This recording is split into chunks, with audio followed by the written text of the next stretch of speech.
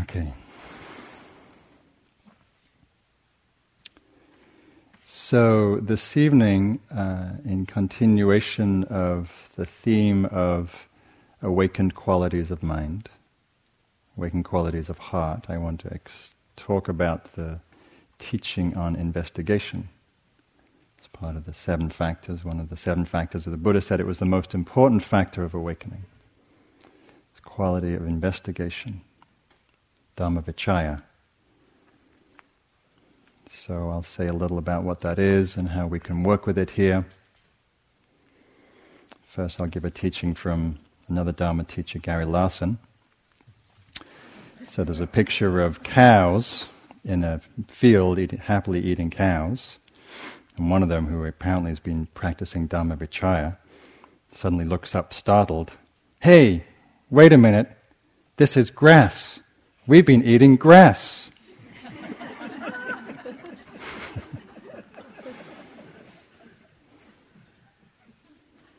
Spring, grass,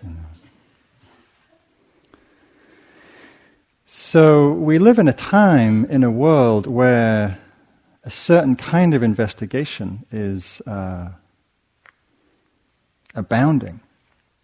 Whether it's astronomy, astrophysics, the field of genetics, molecular biology, incredible, profound explorations of wisdom, of knowledge about this world, about this universe.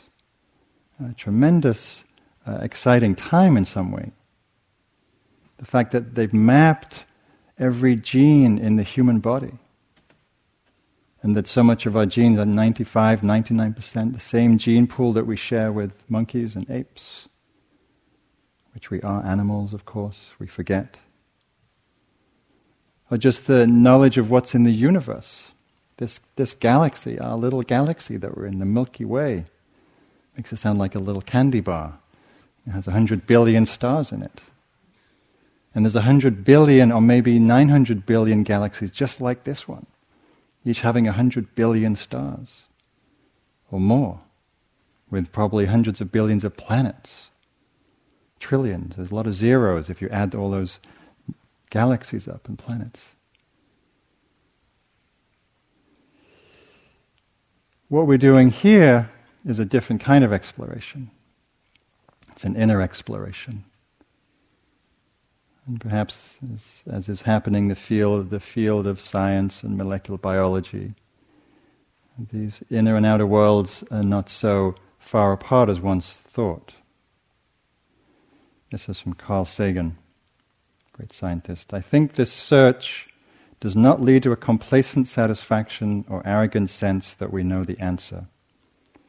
It goes with a courageous interest to greet the universe as it really is, not to foist our emotional predispositions on it, but to courageously accept what our explorations tell us."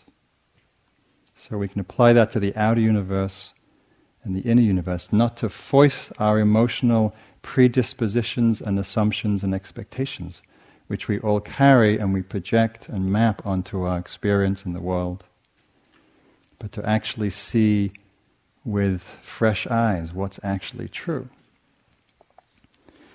So, of course, the Buddha was one of the great inner explorers, mapping out human consciousness, mapping out this psychology of mind and heart, how to understand this human predicament, how to understand our existential situation, how to understand the causes of suffering and distress, and to find ways to be free of that.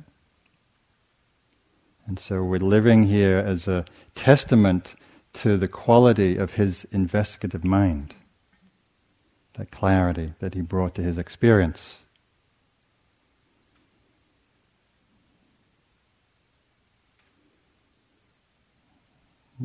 As he talked about before he attained awakening, he said, "Why, if I am subject to old age, birth, sickness, and death, do I seek those same things? What if I were seek the deathless, the nameless, formless, nibbana?"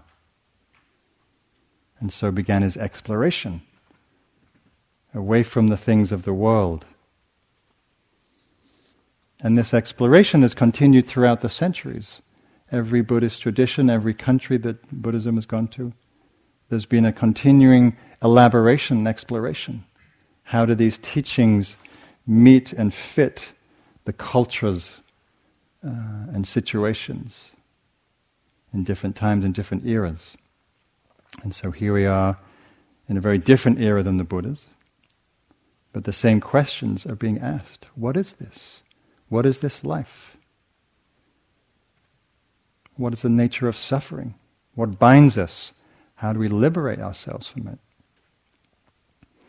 So I was recently at a conference, maybe some of you were there, Wisdom 2.0 conference down, organized at Google, with Google and Facebook and Twitter and a bunch of other Silicon Valley companies and people working there.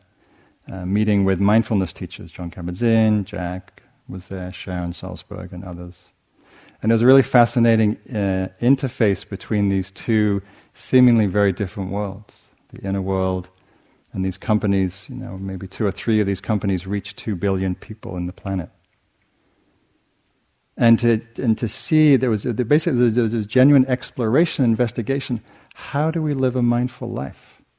How do we integrate the world of technology and presence, wakefulness? How do we bring depth to that, to the work and to the product?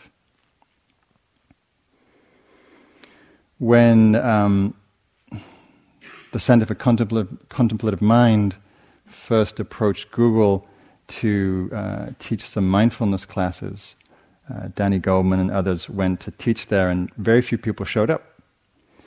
And there was kind of a surprise. So they went back to the drawing board and said, no, we need to reframe how they framed it as a mindfulness-based stress reduction class. And stress is kind of an uncool thing in certain cultures. So it didn't go down very well. Not many people came, so they went back to the drawing board. Okay, how can we represent this? What is Google known for? It's known for its search engines. So they renamed the course Search Inside Yourself. Search inside yourself, which is really what we're doing here, searching inside ourselves. And then hundreds of people showed up. It became a very popular course, and it's really permeated the organization, and mindfulness is something that's talked about. They have mindful pauses before they start meetings.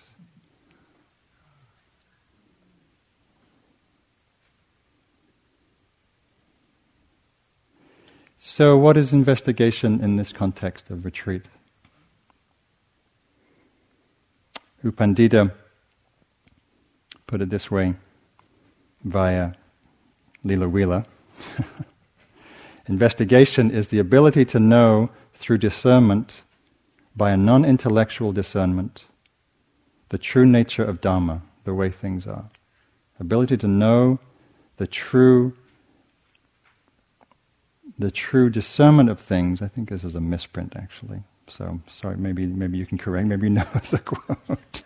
This is from the book that Leela co-wrote. So it's an ability to discern what's true in the moment, to discern the nature of things.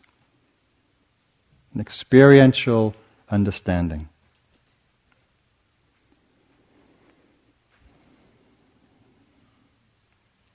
To be able to discriminate between what's skillful and what's unskillful, what's wholesome, what's unwholesome. It's a capacity to see and to know what's true, what is. To penetrate beneath our usual assumptions and projections and ideas and biases. As the Buddha said, that which we conceive is ever other than is so. That which we conceive to be, that which we conceptualize is ever other than is so. One of the ways I want to talk about investigation tonight is our association of investigation is often mental, a thinking about. And when we think about the word investigation, what does it conjure up? Thinking, analyzing, processing. But I wanted to speak to it also as a movement of the heart. because the intention for investigation in this practice arises out of the heart's wish to free us from suffering. That's why we're here. Is anybody here not motivated by suffering? Anybody here not suffering in their lives? Anybody here not want to be free of suffering? Right? So this movement is a really compassionate movement of the heart, a movement of love to know what's causing suffering. Why is it we don't rest in natural great peace, as one teacher put it? This is from Hamid, the founder of the Diamond Approach School, talking about investigation, inquiry. He says, the motivation we need is the sincerity of wanting the truth for its own sake, loving the truth for its own sake. This happens when truth becomes what we want, what we value, what we appreciate, what makes our heart happy. This is not a matter of ethical sincerity, of telling the truth, which is how sincerity is usually understood. The attitude here is more of a state of the heart, a devotional attitude. So to know the truth is, as he says, it's a devotion. It's a devotional attitude. We want to know what's real, what's here. Not our illusions, our delusions, our projections, our assumptions. So as you go about your days here with this curiosity, this investigation, see if you can sense the heartful quality in it.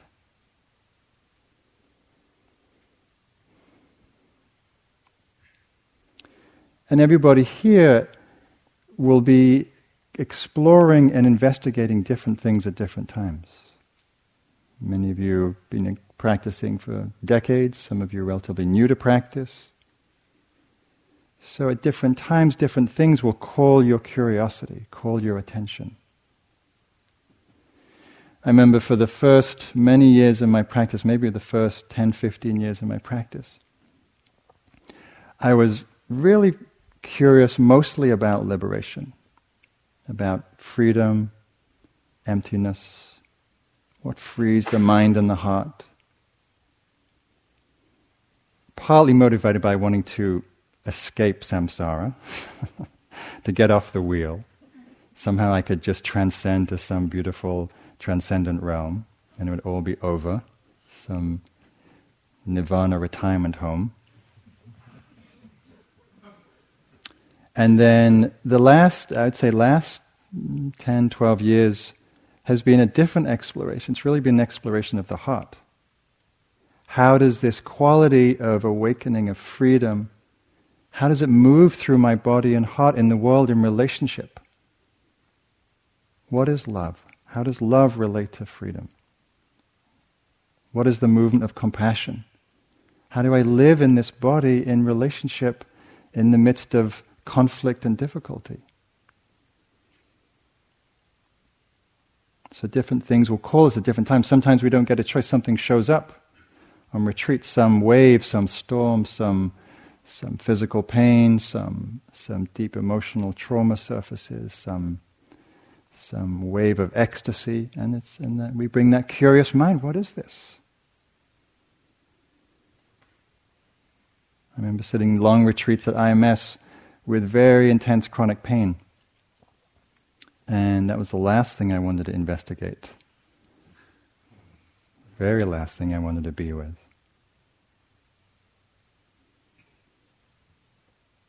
But there it was. So what do?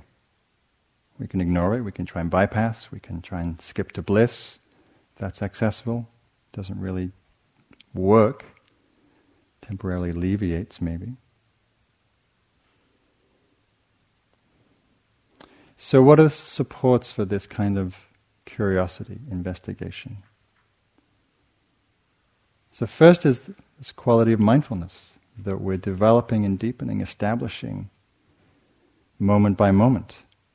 This coming into direct relationship, direct perception of what's here. Again from U Pandita. Investigation must be aware in a penetrative manner of what arises, then the mind can gain insight into the true nature of phenomena. So again, I want to come back to this idea of love in the form of Dhammacanda, and love and zeal for the truth, zeal to want to know. As Krishnamurti says, it's the truth that sets you free. We want to come into direct realization of that. There's a practice, I haven't studied this practice, but I sort of feel like I've been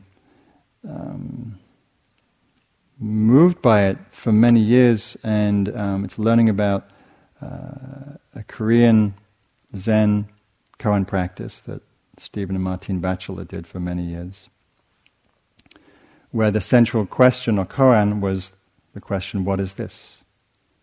What is this? Which really, for me, feels like the heart of this practice. What is this? You sit down, there's a breath. What is this? What is breath? Is there such a thing as a breath? No such thing as a breath. There's movement of air, of muscle, of sensation. Where is the breath?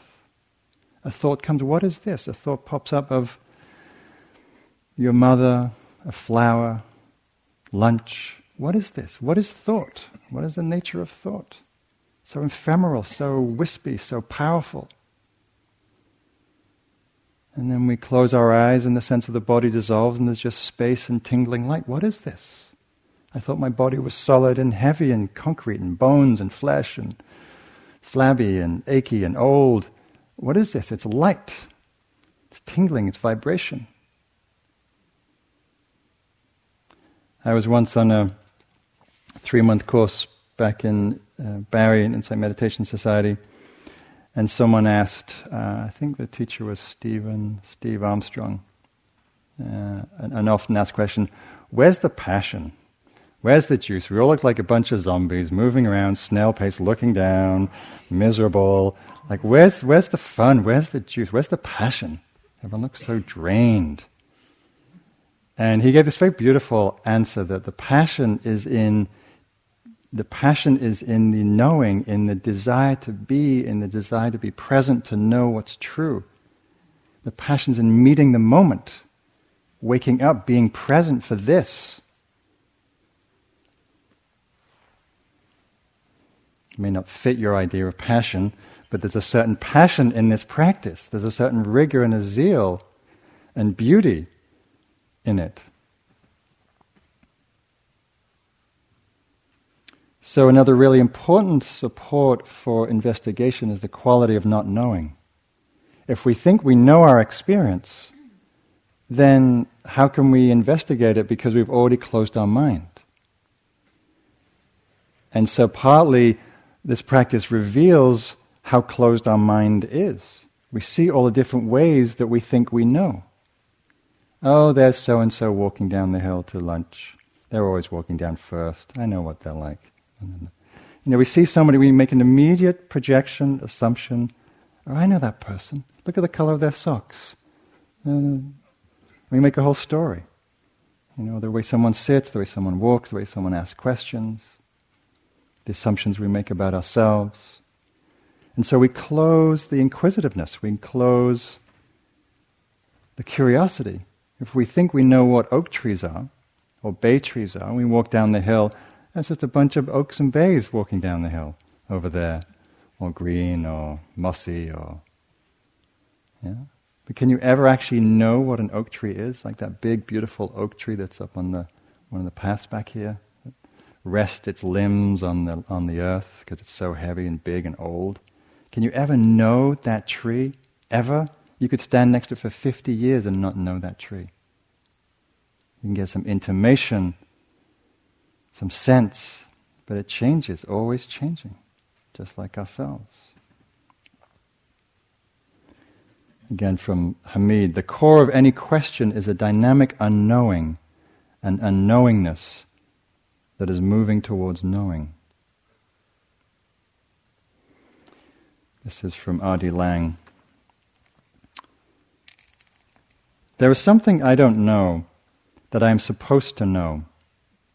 I don't know what it is I don't know, yet am supposed to know, and I feel I look stupid if I seem to both not know it and not know what it is I don't know.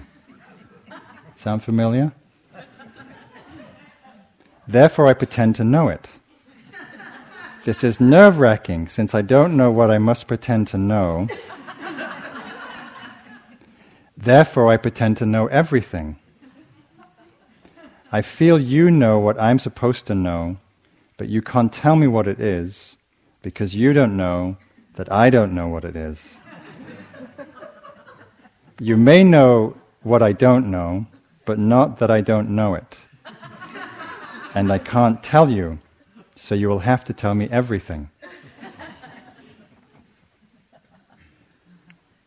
So it's good to laugh at the way that we move around this life, including pretending to know. So another way we talk about this is beginner's mind. And especially important on a longer retreat. How many breaths have you paid attention to on this retreat? If you've been here for 5 weeks, even if you've been here for a week, it's a lot of breaths. It's a lot of sensations. It's a lot of sound, a lot of bells, a lot of footsteps. And it's very easy for the mind to go, oh, yada, yada, yada, another breath, I can't bear to be with another breath. Or how much is there to know in another footstep? Have I not seen, felt enough already? Yeah. And yet, every moment, every breath, every step, there's something potential to be revealed. We don't know. We really don't know. And so the invitation is to stay curious. And what about this breath? This step, this sound? This chronic knee pain that I think I know and have hated enough, but still it's here. This is from Henry Miller, the novelist who took up painting. He writes, I remember well the transformation which took place in me when I first began to view the world with the eyes of a painter. The most familiar things and objects which I had gazed at all my life now became an unending source of wonder, and with wonder, of course, affection. A teapot, an old hammer, a chipped cup, whatever came to hand, I looked upon it as if I had never seen it before. To paint is to love again, to live again, and to see again. And it's the same with meditation. To meditate, to practice, to be open with presence, is to love again, to live again. When we're really fully present to something, as I'm sure you've felt at times here and elsewhere, it touches the heart. We might be looking, as you said, at an old chipped teacup. It might be a fork and the way the light's hitting the fork on the dining table. It might be the angle of a tree. It might be the shoes all lined up neatly in the cloakroom. And when there's that quality of open presence, curiosity, we're touched. The world becomes alive.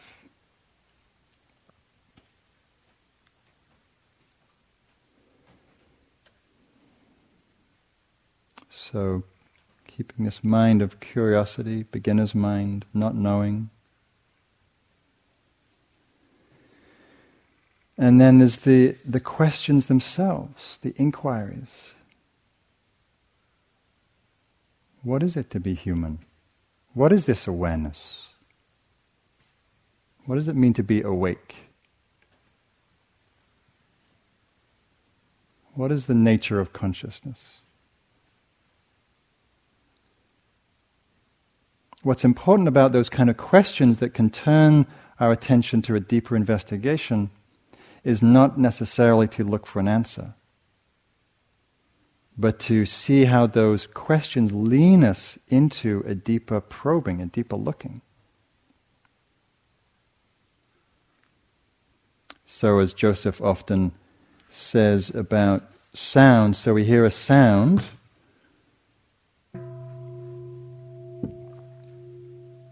sound being known, sound arising and being known effortlessly in awareness. And he'll ask the question, known by what? What is knowing? What is that spontaneous arising of knowing. What is that? What is knowing in this moment? It's a complete mystery that I hit this big round thing, it made a sound, and it was registering in consciousness, in 100 consciousnesses, or one consciousness. Is there one or many consciousness?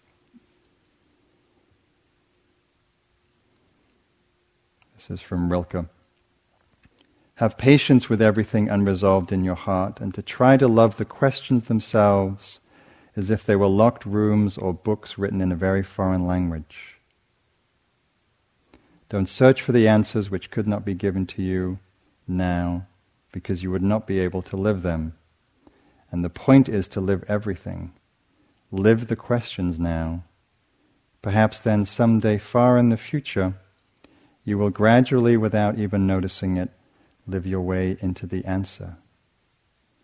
Try to love the questions themselves as if they were locked rooms or books written in a very foreign language.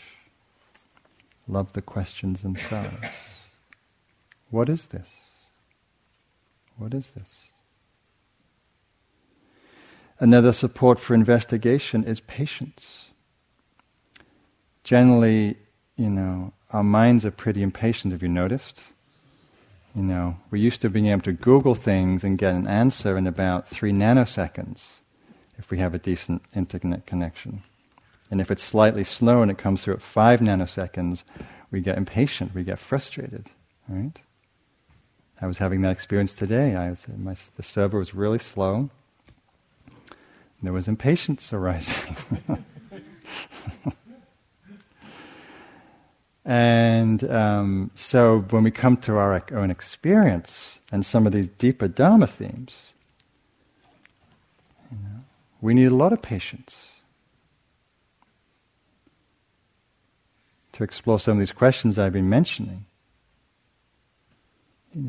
To explore the nature of self, of anatta, or shunyata, emptiness. Nibbana, what are these things, if they're things at all? And these are explorations that we may explore for 40 years and still not necessarily know in a way that's complete. And for some that might be a complete drag. Oh no, I just want to just give me the answer, please. Where's the secret teaching? And for some, it's like, it's just we're exploring this multifaceted diamond or dimension that keeps revealing itself in different ways, and that's beautiful and exciting. It's like going into one of those underground caves, with all the stalactites and stalagmites, and this is beautiful exploration, wonder, and the deepening wonder and awe. And I think I've understood it, and then something else gets revealed. It also takes courage. It takes courage to turn towards experience, ourselves, the world, and to ask that question, what is true? Especially if we're turning towards a difficult experience. When we're feeling some kind of deficient emptiness, some kind of hole, some burning sense of abandonment, some deep existential fear, or really difficult loneliness. It's hard to stay in that experience and ask, what's true? What is this? That's why it's so important that all of this practice is flavored with kindness and compassion. So I was teaching an MBSR class many years ago, and it was at Kaiser, and it was for chronic pain patients. And this woman came in, this was about week 4, week 5 in the class, which is usually when people have a little turning, a little opening. And she came in and she said, I had this really interesting experience. I was paying attention to the pain in my neck, which I've had for about 10 years. Pain medication hasn't helped. And my whole body's been racked in contraction around it. But I was in meditation, it came up really strongly. I stayed with it, I felt it, I went into it. I was able to soften a little of the fear around it. And I was able to probe right into the center of the experience, right into the very core of the pain. And she said, and it was bearable. It was not as bad as I thought. I had fears, I had years of building up this fear and tightening and tension.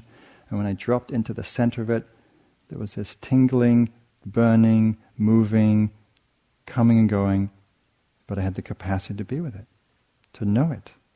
It wasn't so overwhelmingly intense and unbearable. It was a moment of liberation for her. It also requires, like much of practice, a relaxed attention. We can't will ourselves to insight.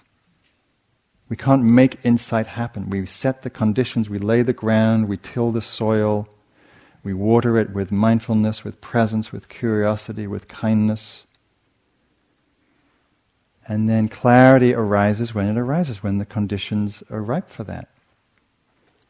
Some of Einstein's greatest breakthroughs would come when he was sailing, not in his lab or with his blackboard writing out impossibly long equations. When he was relaxed, just mulling over something, but his attention body was relaxed, and it allowed a certain clarity to emerge. You may notice that in the walking. Sometimes for many people, the walking practice is a place where insight arises actually more freely, because there's a certain kind of relaxed spaciousness in the attention, where sometimes in the sitting there's more tightness.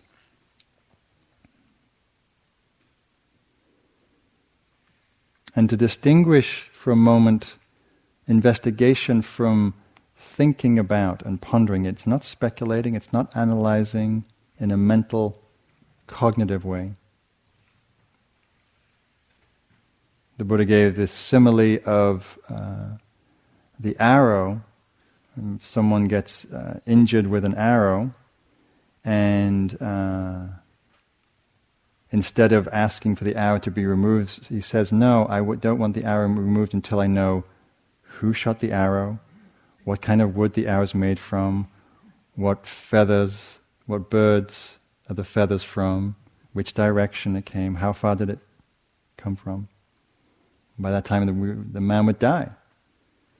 And he gives the same analogy for ourselves. If we try to answer all these questions, these philosophical questions that don't pertain to what will help us be free from suffering, we run out of time.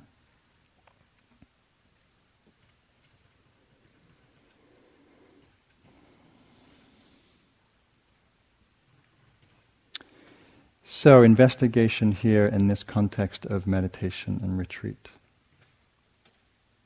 So mindfulness is what allows us to connect, to know, to be present to what's happening in our experience. And investigation, in a way, is a sort of application and a deepening of that process, of that contact, of allowing us to see beneath appearances. This is another cartoon from Gary Larson. So there's a picture of a suburban house with the owner in the yard with his dog, and he's done some clear, you could say this is noting gone nuts. So he's painted on the house, painted on the door, painted on the tree, painted on the dog, the poor dog, the dog, the cat. And he's painted a shirt, pants on his clothes.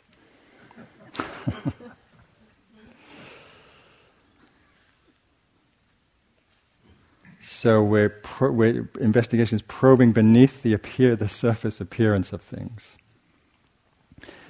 I always forget the name of these books, but there was a period when these books came out, these 3D books. I'm not even sure they were 3D actually, where they were like this haze of psychedelic imagery, and if you looked at them long enough, there would be this whole other picture would come out into relief, as if it was like a 3D image of a prehistoric landscape or a rock concert. You remember those? That's kind of like it's like a facet of investigation, where we're looking, and then something with that patient, open, curious attention, something as if steps out from the page or from life, from experience, and reveals itself more clearly. Again, Upandita. When Dhamma Vichaya, investigation, is present, it lights up the field of awareness, illuminating the objects of observation, so the mind can see its characteristics and penetrate its true nature. When Dhamma Vichaya is present, it lights up the field of awareness, illuminating the objects of observation, so the mind can see its characteristics and penetrate its true nature. So again, it arises out of the intimate, direct experience, a moment-to-moment experience. It's not some abstract philosophical contemplation. So, and of course, the place that we're mostly inhabiting and placing our attention is in the body, in the senses, in the breath, in the sensations of body. Ajahn Mun talks about investigation this way. He says, in your investigation of the world, never allow the mind to leave the body. Examine its nature, see the elements that comprise it, see the impermanence, the suffering, the selflessness of the body, while sitting, walking, standing, or lying down. When its true nature is seen fully and lucidly by the heart, the wonders of the world will become clear. In this way, the purity of the mind can shine forth timeless and delivered. In your investigation of the world, never allow the mind to leave the body. So, in a way, that's a really beautiful summary of what we're doing here. One of the main things that we're doing here. In your investigation of the world, never allow the mind to leave the body. See its nature, see its impermanent, selfless, unsatisfactory, unreliable nature, which allows the cloudy, the wonders of the heart to be liberated, to be clear.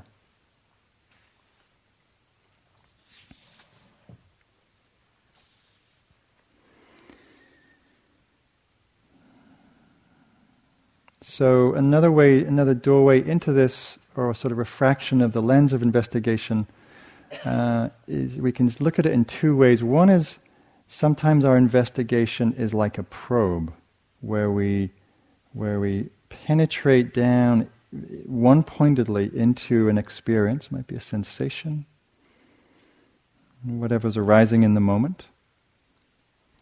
And so there's a kind of a very directed probing of experience unfolding.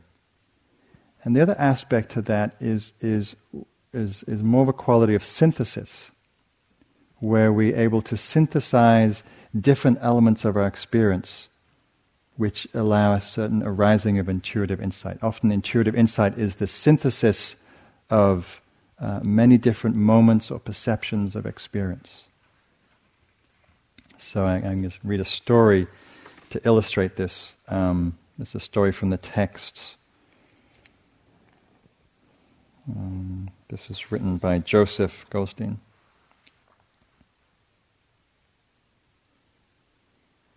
Oh, it's actually written by somebody who heard Joseph talking about it. That's how I heard somebody else talking about this story. Joseph Goldstein once told this moving version of a story of the Buddha and a dullard. Joseph says, one of my favorite stories from the Buddha's time tells about a disciple of the Buddha who was very dull. His brother, another disciple, was an arahant, fully enlightened and also very smart. The dullard had been inspired by the teachings and been ordained as a monk. He had the sweetest heart, but his mind was really slow. Because he was slow, his brother gave him as his practice a 4-line verse of the Buddha's teaching to memorize. He struggled and struggled to learn one line. Then as he was trying to learn the second line, it pushed out the first. One line was all that his mind could hold. This struggle went on and on. He simply did not have the intelligence to do it. His arahant brother finally gave up and said, "This is hopeless. You'd better leave the order of monks." The poor man was totally dejected. He felt so sad because his heart was so devoted to the Dharma. As he walked back to his village, feeling very low, the Buddha, knowing what had happened, came and walked by his side. He stroked the poor man's head and consoled him by giving him a practice exactly suitable to his condition. Here's a meditation subject for you. Take this white handkerchief and stand out in the hot sun and rub it. That was the whole meditation. So the man took the handkerchief, went out in the sun and began to rub it. Slowly the handkerchief started to become dirty with sweat from his hand. As that happened, memories awakened in him of previous lifetimes of practice, when he had seen impurities coming from his body. As he continued to watch the soiled handkerchief, a profound dispassion arose and his mind opened. He became fully enlightened. Intelligence and all the traditional psychic powers came to him, in addition to deep understanding of the Dharma. And the story then ends by describing how he played a lot of good-humored psychic tricks on his brother.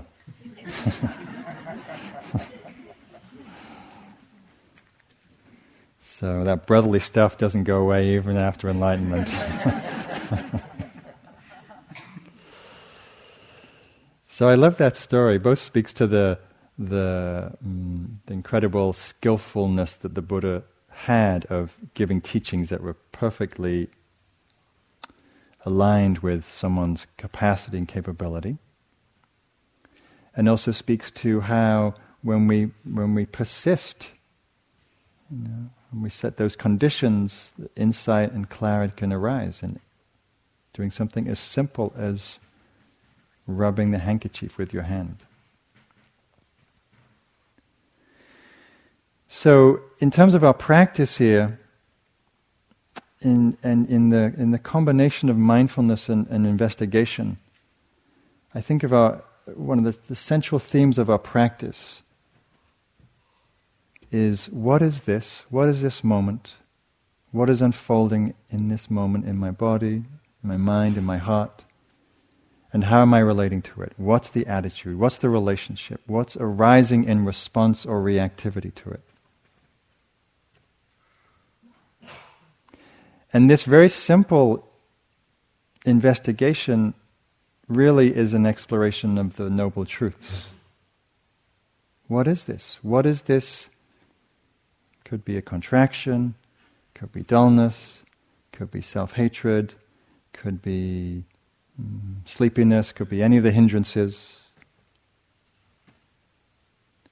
What is this that's arising? What is my reaction in relationship to it that's causing suffering? The aversion, the resistance, the blame, the judgment, the shaming, the grasping, the resistance. So we get to look as the mind affected by the three poisons, greed, hatred, and delusion, the mind free of greed, hatred, and delusion. Right? And we see this moment to moment. We can look at practice as very simple.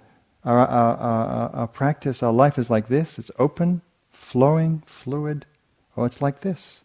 We're caught, we're tight in some fixation, some grasping, some aversion, some doubting. And then we see and we release. Oh, I can let go. I can breathe. I can open my heart. I can do some metta. And then 2 seconds later, we get caught. And so our life and our retreat is that movement back and forwards. One of the teachers of Spirit Rock gives this practice. Maybe you can do this here since you have a lot of time to practice. So after the meditation ends, and you're going to go to your walking place, if from the moment the bell goes, whenever you feel a moment of contraction, grasping, aversion, you stop. Notice it, be with it, until it's understood, released, and then you carry on walking. Maybe you take 2 steps, and you see someone who you're having difficulty with, and you contract. So you stop, you pause, you feel it. And you realize, actually, it's lunchtime. Ooh, and you start lunging forward. Better get to the door quick. Grasping, stop, pause. Maybe it takes you half an hour to get to the door. That's okay, because there's nothing else to do, right? You're just going to walk or sit. It It's all the same. So it's a really great practice to explore. So whenever there's any contraction, any of this, you just stop. What is this? What is this contraction? Stopping, feeling, sensing. At some point it passes, there's some understanding. Just carry on doing what you're doing. Same when you're eating or doing anything. Not doing your yoga jobs, because that might slow things down a little bit.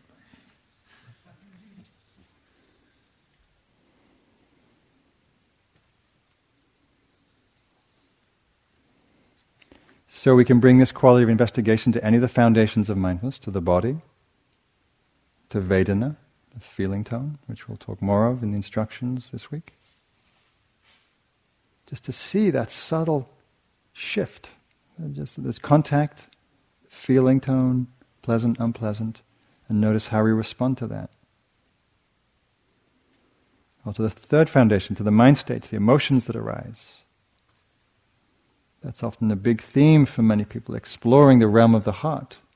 The various things that we carry from our lives, the very often things that come through in the space that is created in retreat, we often end up re-experiencing or processing or examining long-held contractions of the heart.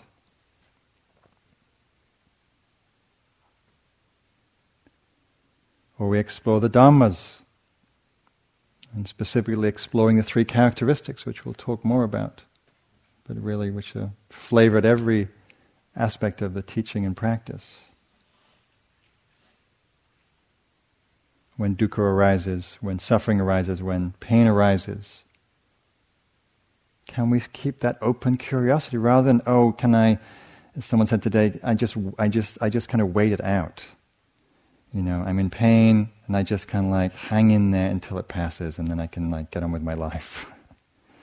How often do we endure, as Rilke says, how often do we endure these lonely nights of sadness, waiting for the end? Yeah?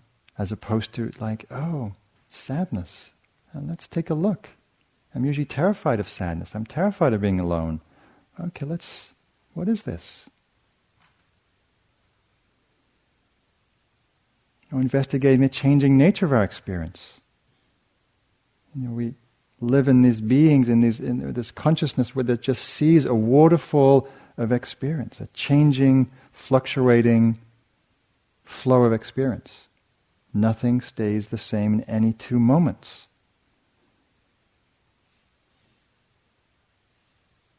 So it's sensing into that, especially when we get caught in thinking, oh my God, this is how it's always going to be. My retreat this week has been hard, and it's how it's going to be for the next 4 weeks, and this is great, I finally, achieved 15th jhana, and I'm in complete happiness. There's no 15th jhana, by the way. But, and we think, finally I'm here. How often we had that thought, we get into a nice groove in our meditation, now I've arrived. Now it's going to be great. Now it's going to continue. Forever. And of course it doesn't, but we get caught. Or seeing the selfless nature of things. Right? We sit in the midst of this cascade, this cacophony of experience. Sounds, feelings, thoughts, memories, perceptions, judgments. Arising and passing according to conditions. Consciousness arising and passing out of conditions. Do we ask any of it to happen? The breath, the thoughts, the feelings, the sensations, the pain? No, it's just arising selflessly. Right? And then we take ownership. My pain, my sadness, my body, my zafu, my, me.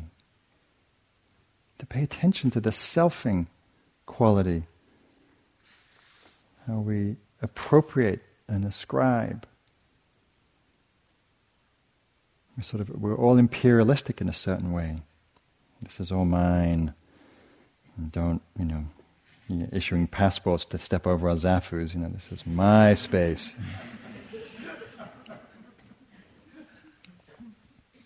So many, many other things to explore. We can explore causality, how the relationship between things, mind conditions body, body conditions mind, thought conditions feeling, feeling conditions thought, just to see the conditioned nature of things, to see the constructed nature of things.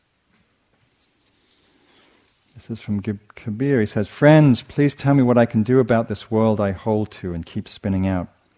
I gave up sewn clothes and wore a robe, but I noticed one day the cloth was well woven, so I bought some burlap, but I still throw it elegantly over my left shoulder. I pulled back my sexual longings, and now I discover I'm angry a lot. I gave up rage, and now I notice I'm greedy all day. I worked hard at dissolving the greed, and now I'm proud of myself. When the mind wants to break its link with the world, it still holds on to one thing." So we see, we give up one thing, it takes birth in another thing, and another thing, and another thing.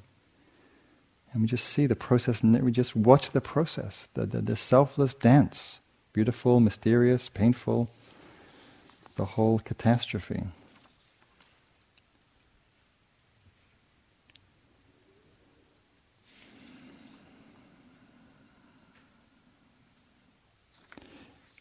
So,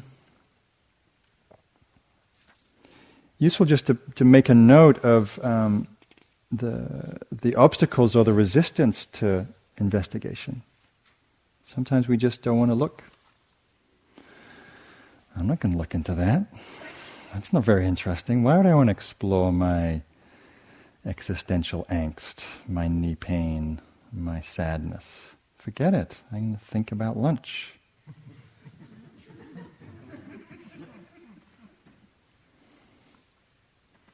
I had a friend who was going through a lot of relationship difficulty, and I asked him, what were they doing about it? Were they in therapy? And, was he getting help? He said, "No, I just smile and hope it's going to go away." 20 years later, still together amazingly. So to look at... maybe it works. I don't know. What do I know? That is not an area I'm authority on.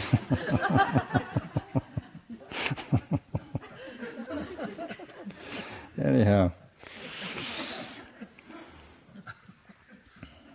Sometimes we're afraid of looking because we're afraid of opening Pandora's box. Because we never know what's going to be revealed. Sometimes ignorance is bliss. We'd rather not know, thank you very much, what's in there. So we keep a lid on things. But we could keep a lid on things, and then we keep a lid on everything else, including joy and happiness and connection. So lastly, what I want to say is how the process of investigation both leads to clarity and illumination, but it also leads to a quality of deeper unknowingness, that it takes us further into the mystery. And even though we become clearer and things become more illuminated, it also takes us more into the unknown. We can just like the way science is probing into cells and atoms and subatomic particles and quarks and all these other things. I have no idea what the name is, that they're just beyond small. And it's sort of opening up into sort of an infinity, in fact, vastness.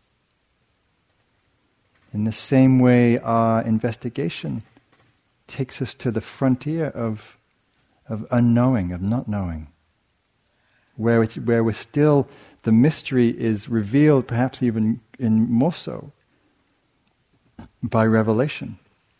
And we realize how much we don't know, how little we know. When we stand in awe of this universe, of this vastness. It's from the Zen poet Ikkyo. "And what is mind, and how is it recognized? If I clearly draw in ink, the sound of breezes drifting through pine is all that is seen. What is mind and how is it recognized? If I clearly draw it in ink, the sound of breeze drifting through the pines is all that is seen. Yeah, it takes us to this place of who knows? Yeah? What is this? Who knows? I can get close, I can get curious, I can be fascinated. This body that's made up of 100 trillion cells, in this next sentence that I speak, 50,000 cells will fade away. But don't worry, because in this next sentence, 50,000 cells will be reborn. Maybe not reborn, but born. Who knows, maybe reborn. Who knows? Where do they come from? Where do they go? I don't know.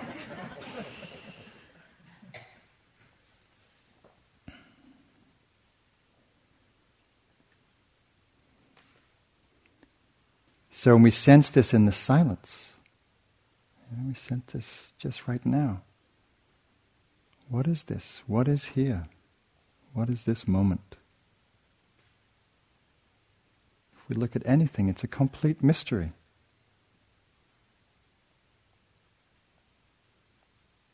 And beautiful in that, and complete in that. So let's sit for a moment.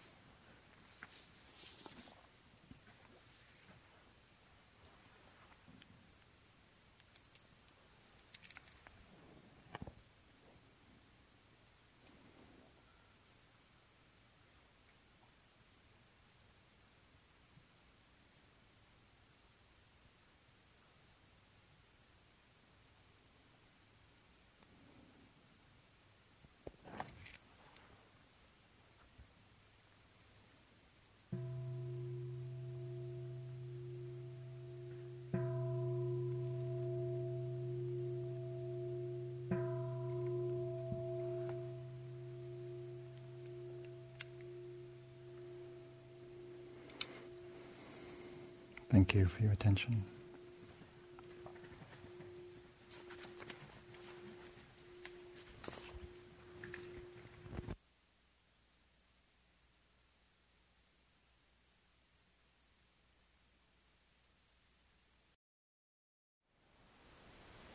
Thank you for listening. To learn how you can support the teachers and Dharma Seed, please visit dharmaseed.org/donate.